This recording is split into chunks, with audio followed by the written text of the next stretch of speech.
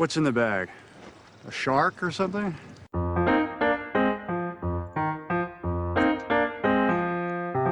Put the bunny back in the box.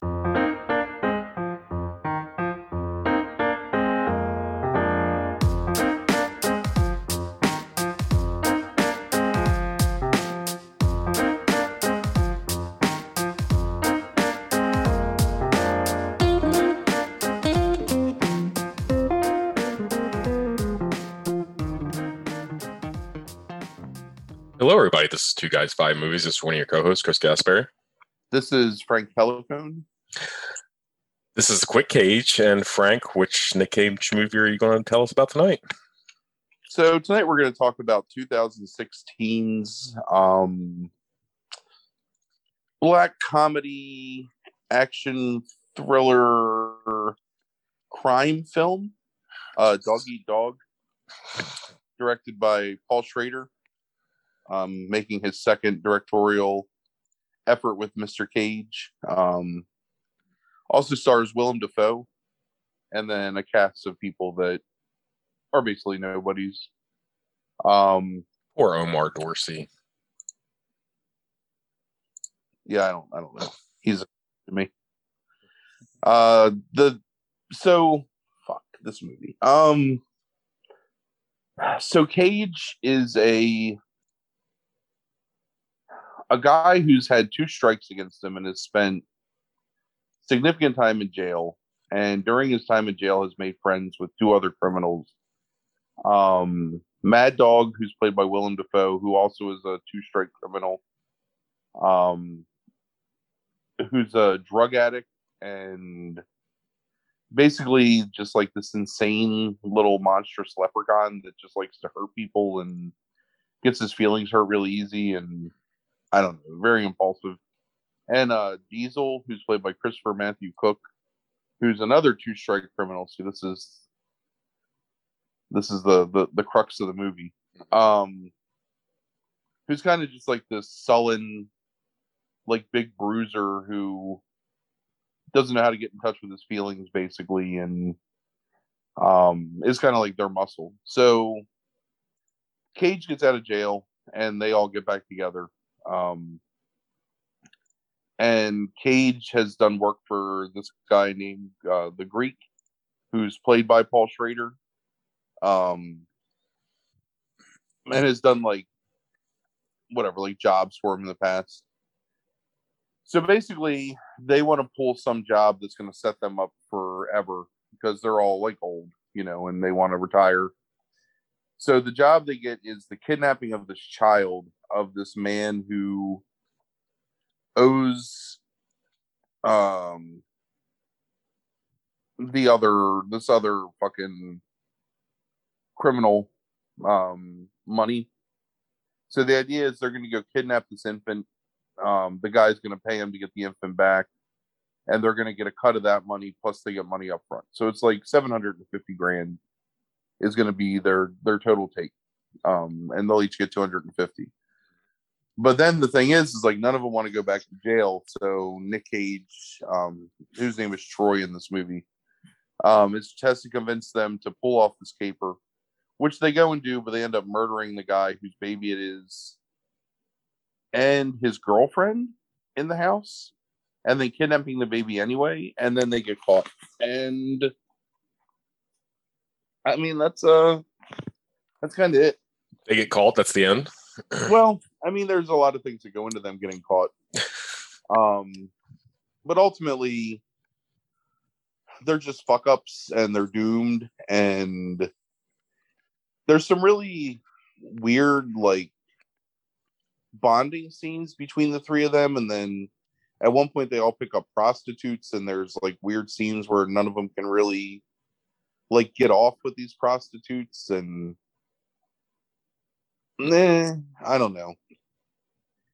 It's so it's based on a book written by a guy named Edward Bunker, who played Mr. Blue in Reservoir Dogs, and was also in a bunch of other movies and wrote like a lot of novels. He was a guy who spent like a lot of his youth in jail. Right. I guess he's like writing from experience. I have no idea how much the film differs from the books. I didn't care to look it up. It is. It's so weird. It's like some parts of this movie are fucking god awful and just tedious, and it's like, I don't know. Like, how many times can you see like strip clubs, and it's very banal. Like, if you had, we used to do that thing at the bar when we were trying to come up with like the lists, and you would randomize, like different things, like a year and a genre or whatever. Mm-hmm.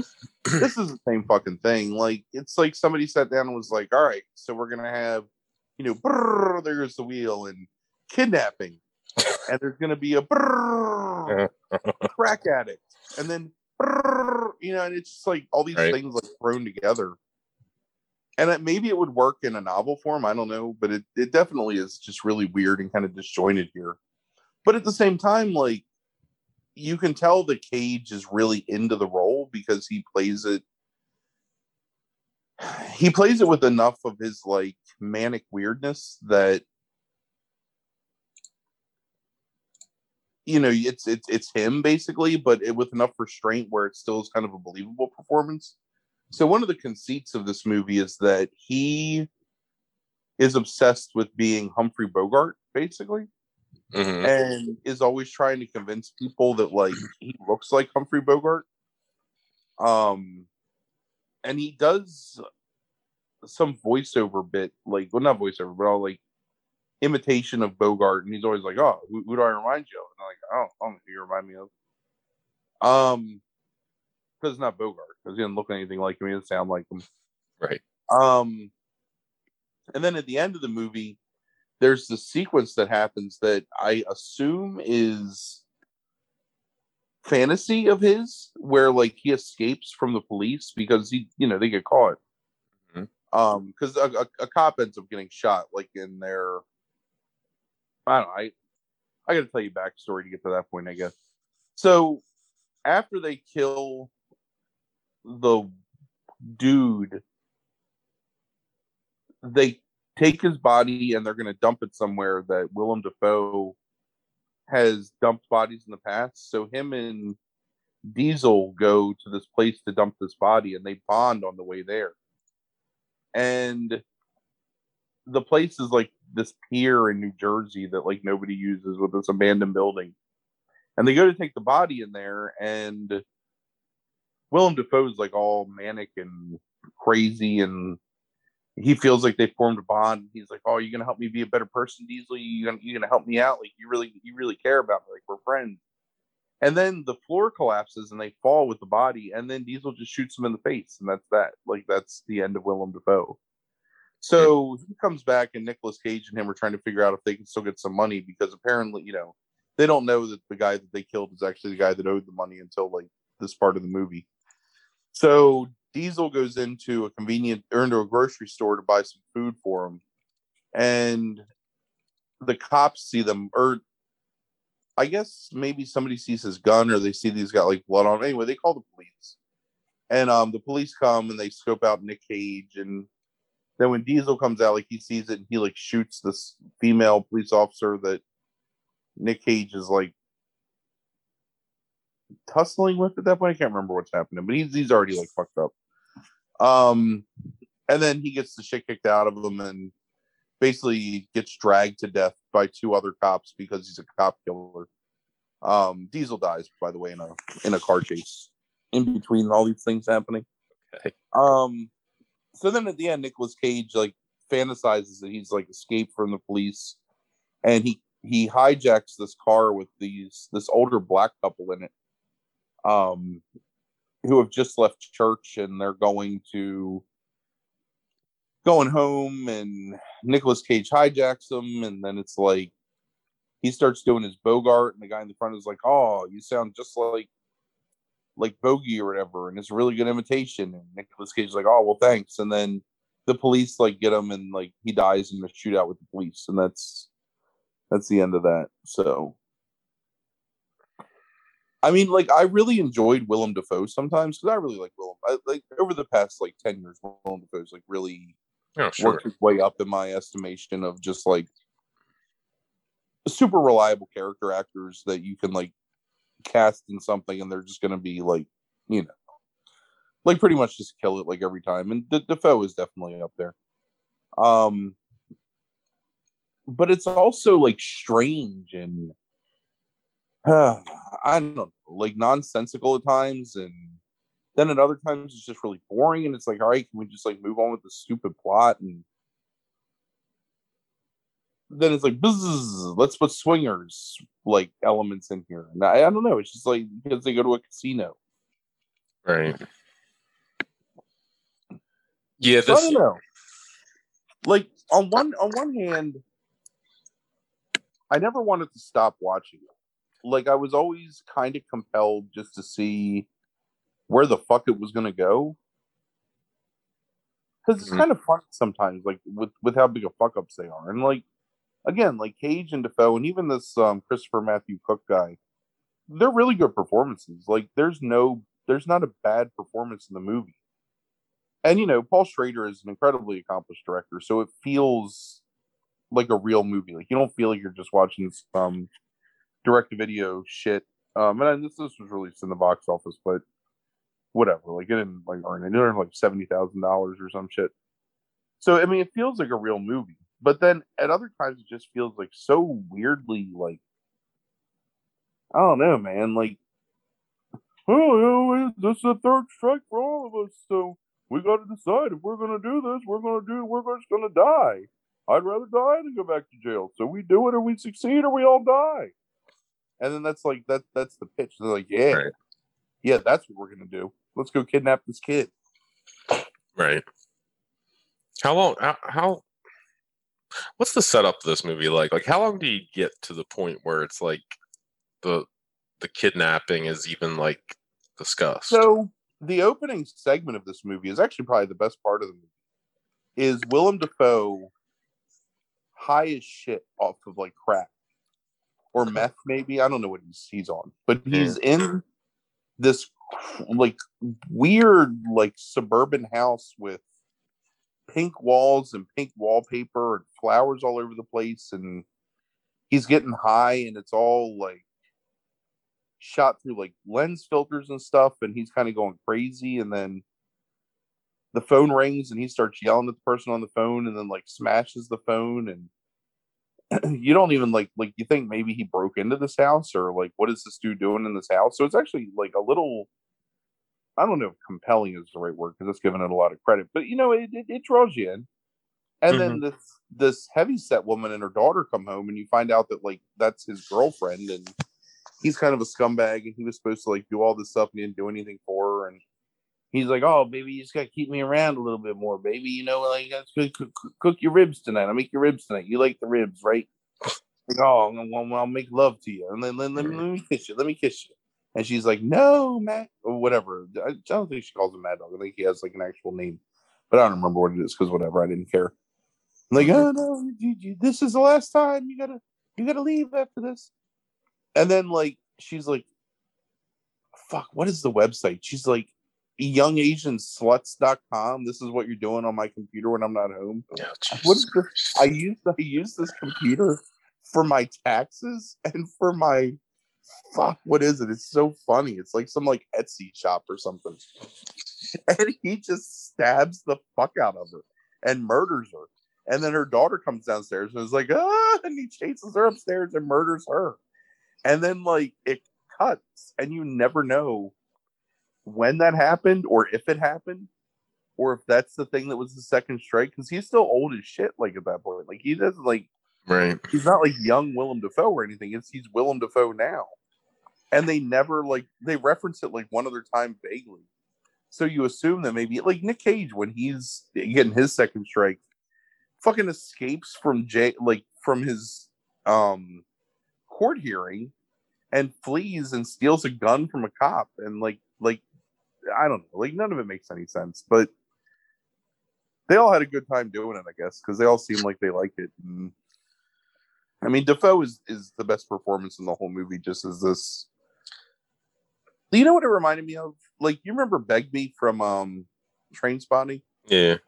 Like, imagine Begbie as an old man, but with like the same like limited like impulse control, but a whole lot of like neuroses thrown on him, and like that's this character.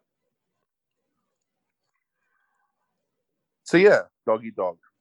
So let me tell you two things. Like, I know how this is going to go anymore based on the year and based on how you try to define a film.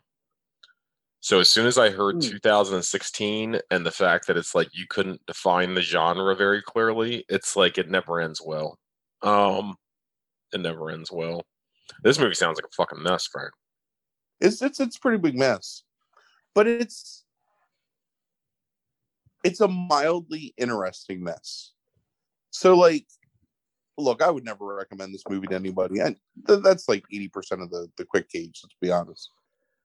I would never recommend this movie, but if it's something that you happen to come upon and you've got time to kill and you watch it, like, it's not the worst thing you could do. Like Willy's Wonderland, there is absolutely no reason to watch that movie. Like, I can't think of one compelling reason. And even if it's free, like, you're just watching it as an oddity. You're not watching it because it's not a movie, you know, it's just garbage. Like, this is a movie, and it has a plot, and it tries to develop characters, and it tries to build like a sense of suspense, but also have this comedy. But it's just all over the fucking place, like so much, and like things happen out of context and out of sequence, and you know, like the thing with Willem Dafoe happens, and then fuck, what happens next? They're either like they're out of jail, but then they show them in jail. But I know it's like I understand flashbacks, like whatever. I've seen a movie before. But they do such a bad job because they don't do anything to make these guys look any different than how they look in the quote unquote present day of the movie, that you can't really tell. Like, when's this shit happening? Like, why am I watching like the scene now? And you have to kind of like in your head, like create a narrative on your own and be like, okay, well, this is a flashback from when before he was in jail for the first time, maybe, and or maybe this is like before he went to jail the second time. And yeah. There's a really you described so many things to me in this movie, and I still don't have a clear-cut idea of what's going on necessarily, and because there's too much going on. Yeah, and, well, I mean, go ahead. And now it makes perfect sense when I look this movie up on Wikipedia. The plot on Wikipedia says 3 former prisoners, Troy, Mad Dog, and Diesel, are hired to kidnap a baby and share a big ransom payment. That's it. Yeah, that's the plot of the movie. Yeah, right. Well, usually these plots are a little bit more thorough on Wikipedia. Right. It's like it's more like, how do you get there? And the answer is, do you? I mean, the baby just disappears. Like, at one point, you don't. I mean, who knows what happens to anything? There's no there's consequence because they all die, but there's no like. I don't even know how to explain it. Like, what's the fucking movie where the kid dies that gets taken for ransom by accident? Fucking, what is that movie? Oh. Maybe I'm thinking of something. I don't know. All right, so there's a movie called The Candy Snatchers from like the mid-70s. Okay. One of my favorite grindhouse movies from that time period. Like, it's really well done, really good movie.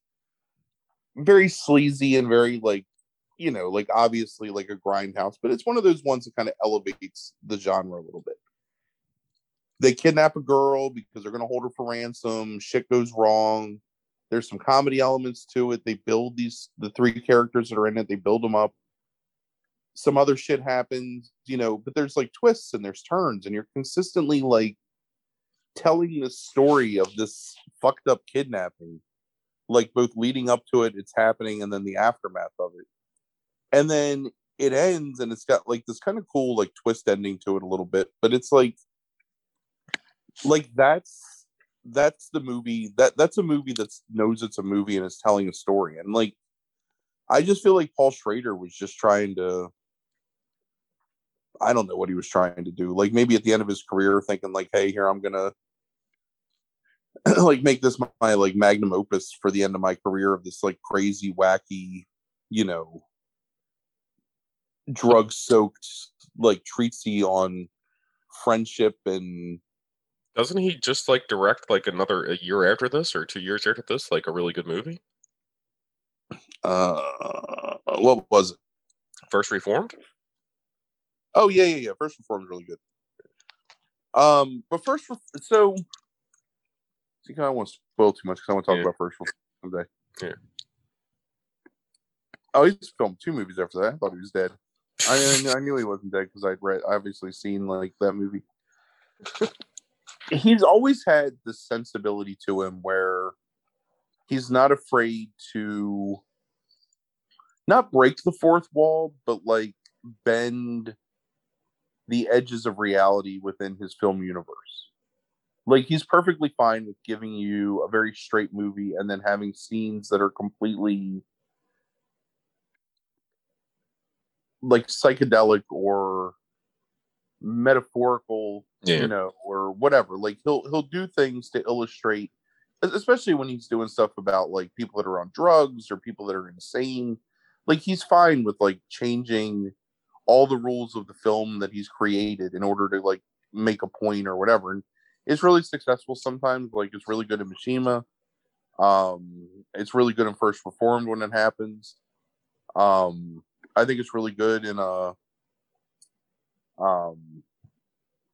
like Cat People has some stuff like that. And even though Cat People is really fantastical anyway, like there's some really good stuff in Cat People that, you know. So he's got this like talent to him, but then like this is the motherfucker that directed the Canyons, you know what I mean? And like fucking Dominion, the Exorcist prequel, and it's like The Dying of the Light, which is one of the worst goddamn movies on this entire Quick Cage.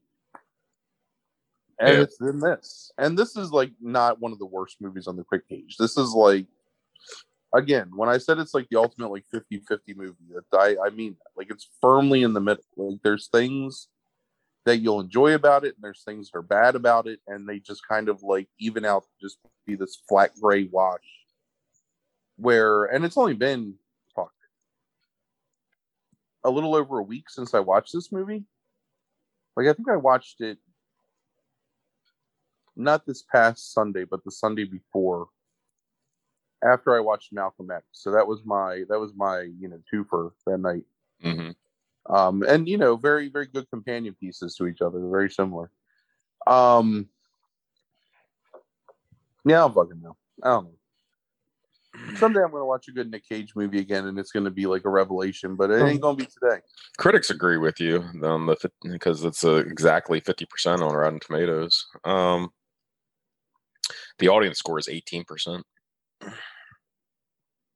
which might be one of the, which is it might be one of the biggest disparities that I've seen. You know what though? Look up that Willy's Wonderland on Rotten Tomatoes and look at the scores on that. That's how much a fucking score means. Because I think that shit's like certified fresh or something.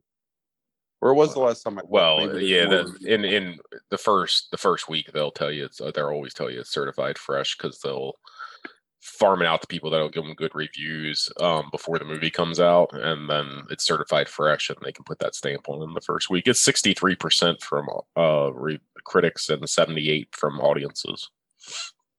You want to know what Paul Schrader's top 10 movies are? Isn't that all of his movies?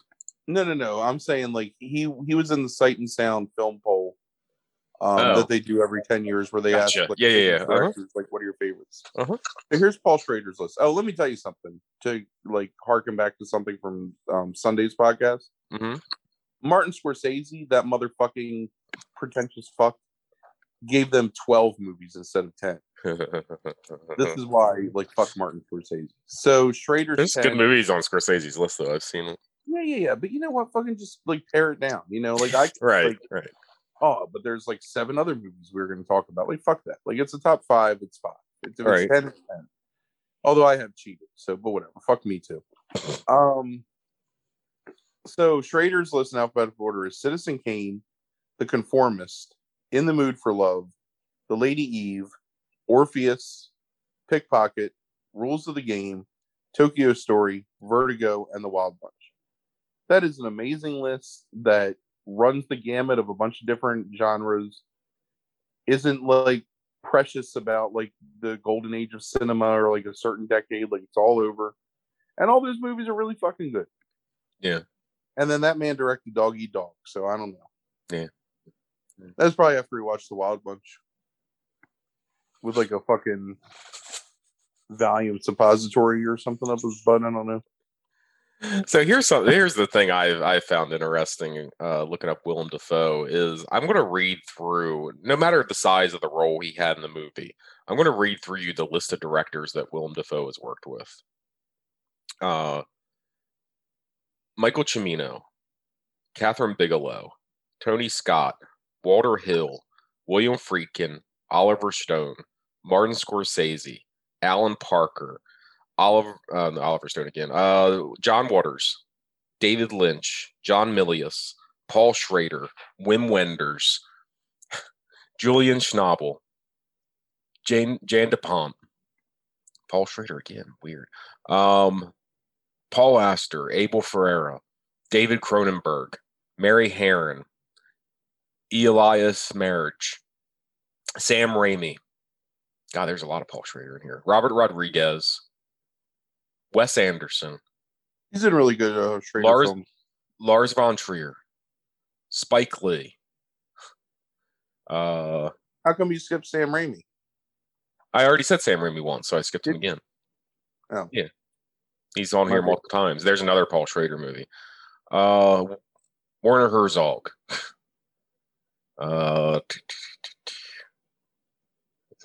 God, he's had so many movies in the past 10 years. Jesus, he's like as bad as Cage. Zack Snyder. James Wan. Robert Eggers. Ed Norton. Guillermo del Toro next year. Like, that is like one of the most insane list of directors to work with I've ever seen. It really is pretty crazy. Yeah. I did not. The French Dispatch, that's pretty cool. And he's going to be in Nightmare Alley, which is...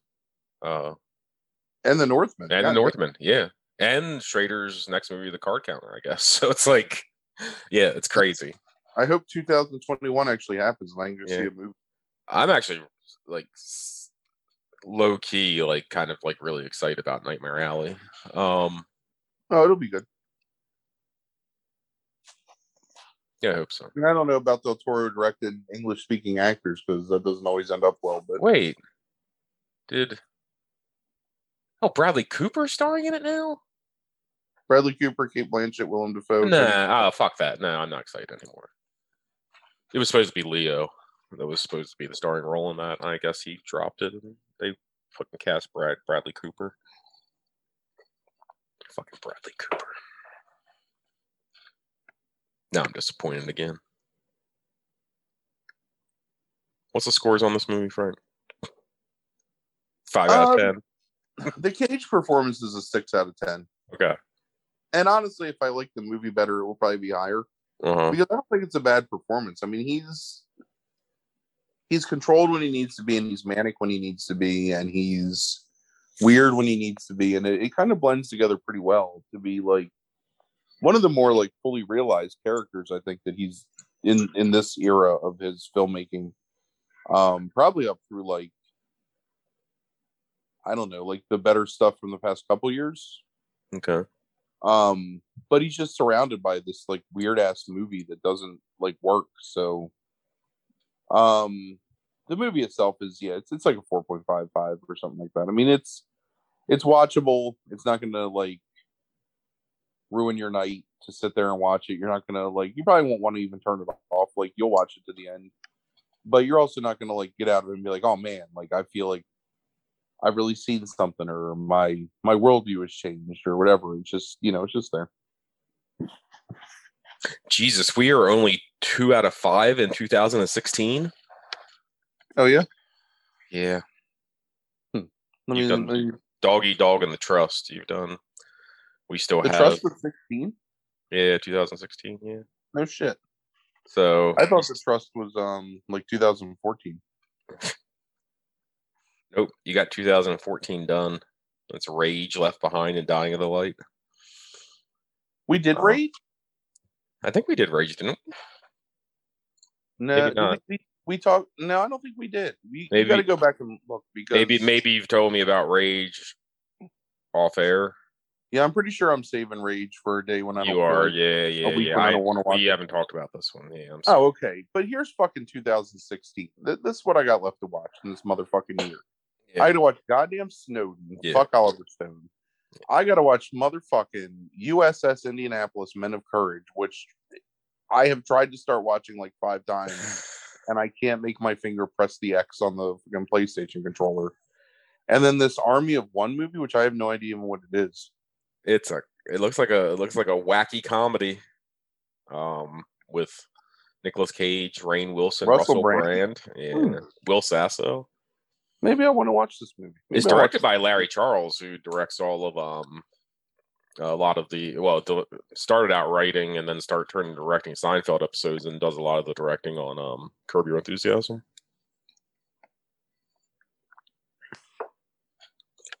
That's not me being excited about that movie at all, because I think I have a feeling it's going to be bad. I wonder if it's streaming anymore.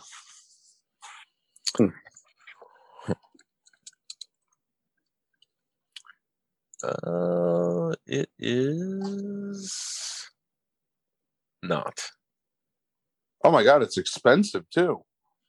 Well, $4. Yeah. Wait, is this movie? Yeah, this is this movie. Yeah, it's $4. Oh, Yeah, You know what? I think this was free like 2 months ago. probably. It always was free 2 months ago. Almost always. That's what leads me to like watching stuff like 3 months ahead of time sometimes. It's just because I know it's going to come up someday, and I'll just like watch it when it's free. Yeah. I didn't mean to do that out loud. I'm looking at I did. I'm looking at sigh, movies I gotta watch. that sigh of discontent was definitely on purpose. Honeymoon in Vegas. I'm looking forward to watching Kick-Ass again. So there's that. Right.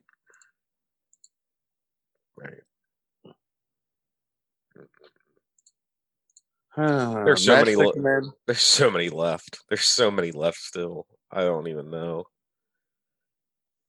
I need to make a collage. You need to, yeah, and that's right. We can get through the animated episodes, I think, like in like one episode, right? Like a supersized episode at some point. Yeah. That's fine. Yeah. I'll probably want to talk about Croods too. Well, what is that? Next year? It's already out. Yeah. Fuck. It's free to watch somewhere. Gotcha. All right, we're in 2021 now. Okay. Yep, this is a lot still. It's a lot. Like 40 movies, probably, like 40 episodes. Yeah. Plus, Unbearable Weight of Massive Talent comes out soon, so Sure. Right. I'm excited to watch that. Yeah. I think that's going to be really good. Just tell myself. It comes out on March 19th.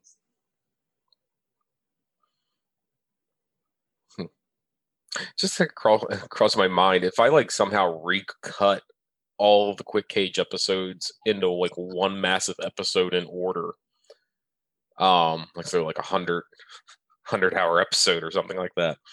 I wonder, like, would it just be extremely erratic, like in terms of like the mood? Do you think? Like where there's like hope at different points, like that it's like, because it's been pretty depressing for a couple months. That's not true. We had a good run. Did we? Like four movies? Right. Well, after the 4 movies though, that's like been 2 months ago, Frank. Has it been? Yeah, it feels like it. I don't believe that's true. You're probably right though. I'm excited to talk about the 91 horror movies this week, though, on the primary podcast. Yeah, me too. They were good movies. I still have to watch a couple. I watched one last night that I probably haven't seen since like 92 or 93. Yeah. Um, Nice. Nice. Yeah, I did the research on all that today. So what little there is, because you got some movies in there that seemingly nobody's ever fucking reviewed. So, which is weird, but yeah. But I'm excited for that. And your story of the day list in beginning of March. Got one movie that I've started that I have left to watch on that. You only have one left to watch? Yeah. Oh, that's pretty cool. Well, it's in 2 Must be nice weeks. to have time to do things. Yeah. Well, I mean, yeah, sure. Yes. I live a regimented life, where I try to watch a movie in the morning and a movie at night most nights. Try to catch up, but that's how I end up watching things like Sunshine, because it's a Danny Boyle movie I never saw, and God, that's a dull movie. Have you seen that movie? I like Sunshine. What? Jesus, I mean, Frank, that you didn't movie even is fin- boring you as didn't- shit. You didn't even finish watching it. I did finish watching it because it let me finish watching it this morning finally. So So you the didn't like the ending of it? the context, I thought it was real fucking artsy and the context here is that Hulu just stopped playing this movie for me last night and would let me play other movies, but not Sunshine, and I think it was trying to save me. No, I did not like that movie, Frank. I thought it was really bland, and like at the end, I thought it was like trying to do some kind of 2001 Space Odyssey shouldn't be like real fucking like philosophical and artsy, and I did not care for that movie at all. Listen, it ain't ever gonna make no list, Right. but I enjoy it well enough. But I I think it did looks also really watch last night, 8 years after you recommended it to me. I finally watched Dread. Oh, that movie's fantastic. Yeah, I really like that a lot. Yeah. So Yeah, I love Dread. Dread's a really good movie. yeah. And then I watched Die Hard: The Vengeance today. I enjoyed that. Let me tell you, Die Hard: The Vengeance, because I don't know when we'll ever talk about that movie. Maybe someday when we do some kind of like sequels list. I don't know, but I think you like Die Hard 2 better than that, don't you? Yes, that's true. You're a big fan of Die Hard 2. It's good. I watched that too, but I like it the other day. But Die Hard: The Vengeance is a really great example, especially for an action movie, of just the first 10 minutes setting everything up that you need to know in a really concise and succinct way. Like go back and just watch the first 10 minutes of that movie, and it is like nearly like perfect in terms of setting up like place, time. Like the first minute sets up like just the place and time and the threat in 60 seconds. And then immediately jumps into the action of like how the hero gets pulled back into it, what the premise of the movie is. Like that's done in like 3 minutes. And then in like the next 4 minutes, you figure out like what's going on with McClane. You get all this information about like what's happened in his life in the interim, and still use it to propel like the first major sequence in the movie, and introduces the Samuel L. Jackson character during that time as well, and gives you everything you need to know about him en route to the first major conflict. It is excellent screenwriting. Excellent. Cool. I'll watch it sometime again. When you force me to. When it goes on like the top 5 sequels that Chris loves, but Frank likes other sequels better. Isn't different too. Isn't different too? Really? Huh. Okay. What do you want me? What do you want me to say? Well, at least next May we have the Chris episode like planned out. Top 5 sequels that Chris loves, but Frank is indifferent to. Yeah, I can figure that list out pretty easily, I think. Maybe. I think you might start bordering on hate in some places. Yeah, but not with Die Hard Revenge. That movie's fine. Yeah. Fine, I said.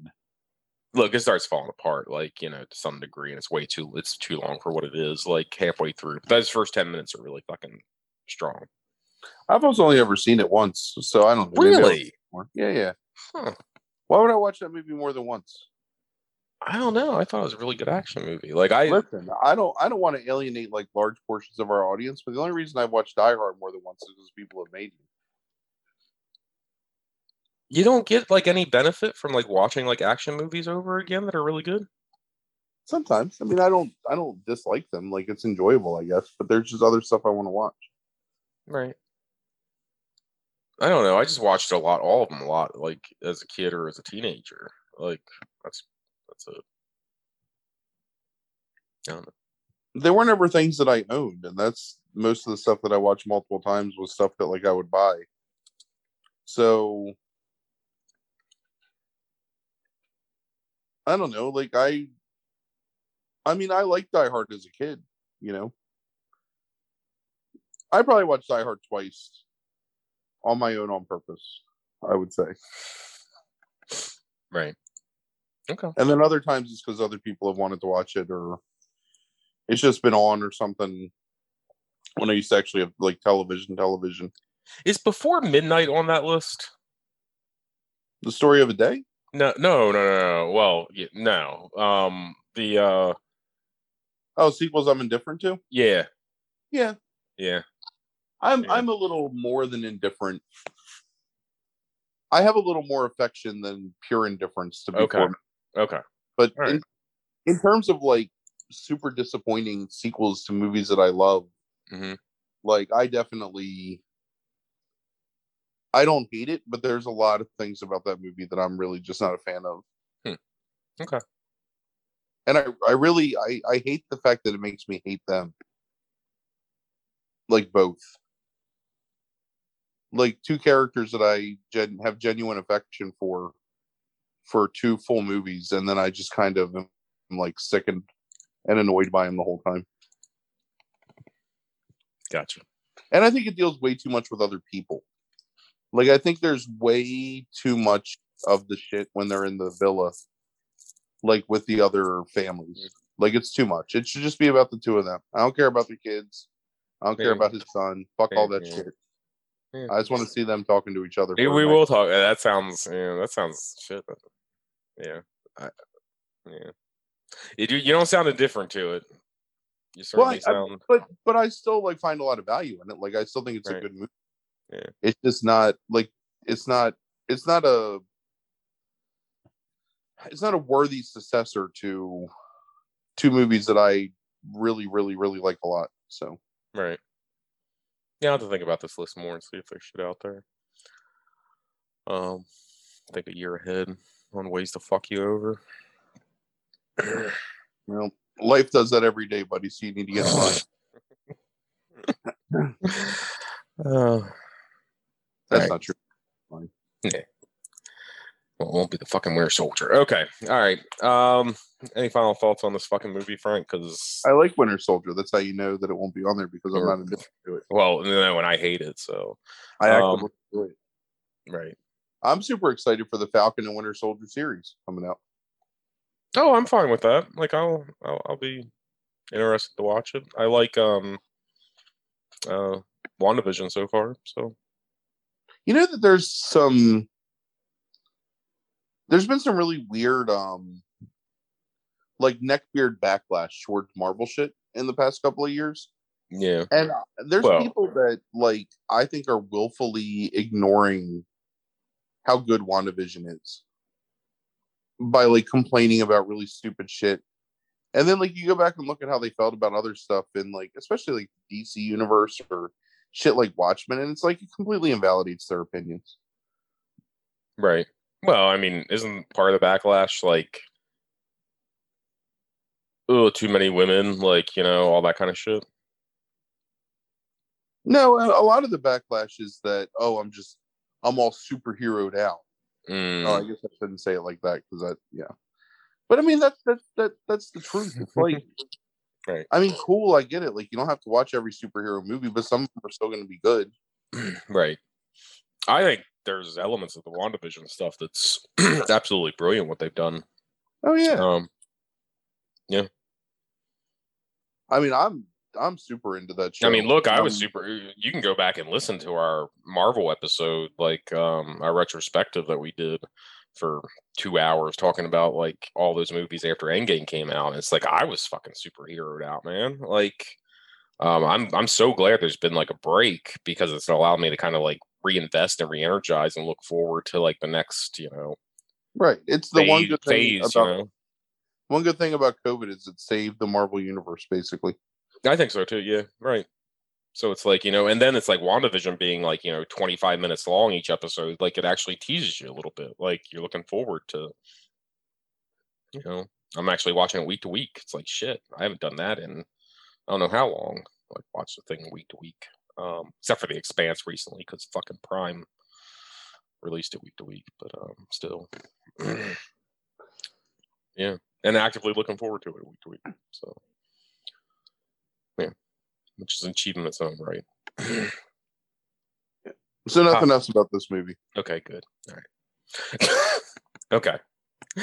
Well, thank you for listening to our episode tonight. And what's next week, Frank? Do you have any hope to shine on? I don't. Okay. I'm just curious what God, you're gonna watch this Army of One movie. You're gonna like rent it for $4 and I don't know about that. I got enough stuff to watch this weekend that I don't think that's gonna happen. Okay. It'll probably just be something from the list or that I've already watched, or I'll just like catch something for free one night. Oh my god, it's tired in here. Oh man. All right. Thank you for listening, everybody. That's a good cue. Yeah. Deuces. Have a good night.